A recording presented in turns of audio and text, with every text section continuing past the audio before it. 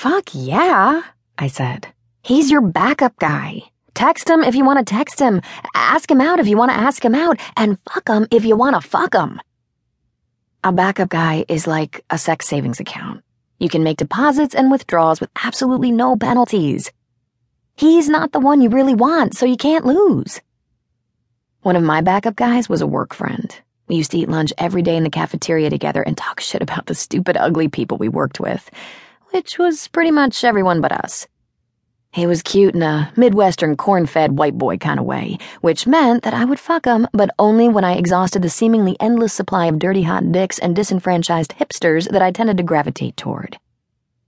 I pretty much had no censor around him.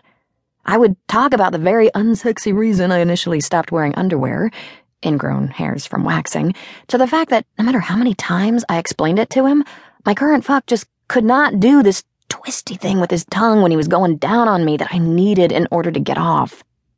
I once even made him check out a suspicious-looking mole on the back of my thigh.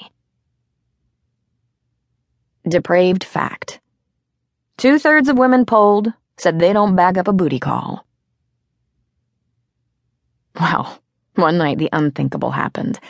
I finally found myself all dressed up with no dirty hot guy to lust after. That's when I texted my backup guy and asked him to meet me at my favorite dive bar. I could have just asked him to come back to my place to fuck, but that would have been a waste of a hot outfit. He met me at the bar and I bought us drinks. Yes, I bought them because no rules apply, remember? We proceeded to make fun of all the stupid, ugly people at the bar until we were sufficiently drunk.